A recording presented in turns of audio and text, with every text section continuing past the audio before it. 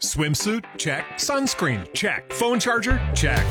Don't forget to pack the 5-Hour Energy. It fits great in a pocket or carry-on, and the alert feeling will help you arrive ready for anything. Now get 20% off when you use code 5HETRAVEL at 5hourenergy.com. Expires April 30th. One-time use only. Not valid with other discounts. Remember, visit 5hourenergy.com and use code 5HETRAVEL to save 20%.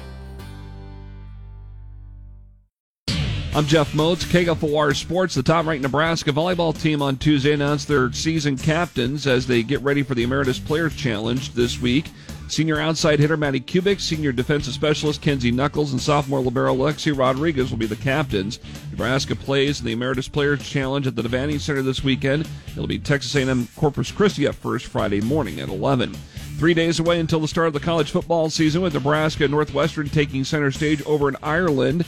Mitch Sherman with The Athletic told Hail Varsity Radio that Northwestern coach Pat Fitzgerald believes the Huskers have an advantage because of what he thinks is a changed scheme on offense. I'm sure they've watched a lot of Pitt tape. I'm sure they've brushed up on Nebraska because it's not going to be an entirely new scheme. There's going to be elements of the Scott Frost offense that Nebraska shows on Saturday. More with Mitch Sherman on the Hail Varsity podcast page at ESPNLincoln.com. Friday night will mark the first ever football game in the history of Northwest High School, the debut of the new Union Bank Stadium and Athletic Complex off at Northwest 48th and West Vine Street.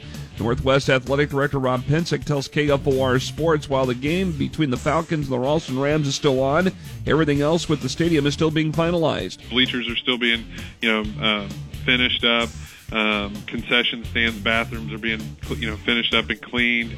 There's still a lot of concrete being poured. I mean, there's a lot going into the stadium, into the project. There will be a special tailgate party in commemoration of the facility before Friday night's kickoff. KFOR's coverage of high school football, brought to you by the Sportscasters Club, begins tomorrow night with Lincoln East hosting Kearney at Seacrest Field. We'll be on the air just before 7 p.m. Legendary Kansas City Chiefs quarterback and Kansas City broadcaster Len Dawson has died. He was 87. The family announced Dawson's death in a statement from overnight. Dawson helped the Chiefs to their first Super Bowl title in the 1969 season and later was a TV sportscaster in Kansas City. Plus, he was in the broadcast booth for many years on the Chiefs radio network, which you heard here on KFOR. To baseball, where the Lincoln Salt Dogs got a 7-3 win over King County Tuesday night in Geneva, Illinois. Second game of that series is tonight with pregame at 6 over on ESPN Lincoln. I'm Jeff Moats, KFOR Sports.